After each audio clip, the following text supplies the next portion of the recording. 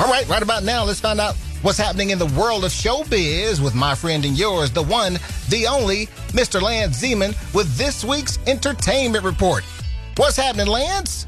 Dookie, Kim Engelbrecht has joined the cast of the second season of the sci-fi drama series Raised by Wolves. She plays the part of Decima, a weapons engineer who's trying to rekindle the relationship with an android version of her dead daughter.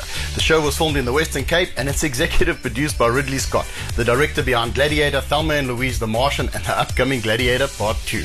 And love is in the air as Disney have just launched the new Fairy Tale Wedding Collection. It features 25 brand new dresses that capture the spirit of the Mouse House's most beloved princesses. There are Jasmine and Snow White inspired gowns, as well as a mix of on-trend modern ensembles inspired by household characters such as Ariel, Pocahontas, Cinderella, and Rapunzel. The full collection is available to view through a virtual fashion show on the Disney Parks YouTube channel. And in some other news that you might have missed out on this week, buddy, an authorized biopic that gives some insight into Michael Jackson's artistic process is in the works from the producers of Bohemian Rhapsody. Kevin Hart says that he was the one who sent Nick Cannon a condom vending machine as a prank after Nick announced that he was expecting his 8th child.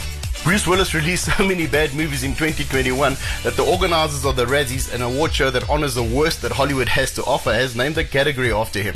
And Mission Impossible 7 has been pushed back until July 2023 due to the ongoing pandemic. The 8th film in the franchise is about to start shooting in South Africa. Looks like there's going to be Tom Cruise sightings in the Swellendam and Berrydale areas, with a couple of aunties claiming that they saw a miniature version of the superstar trying out their milk tart.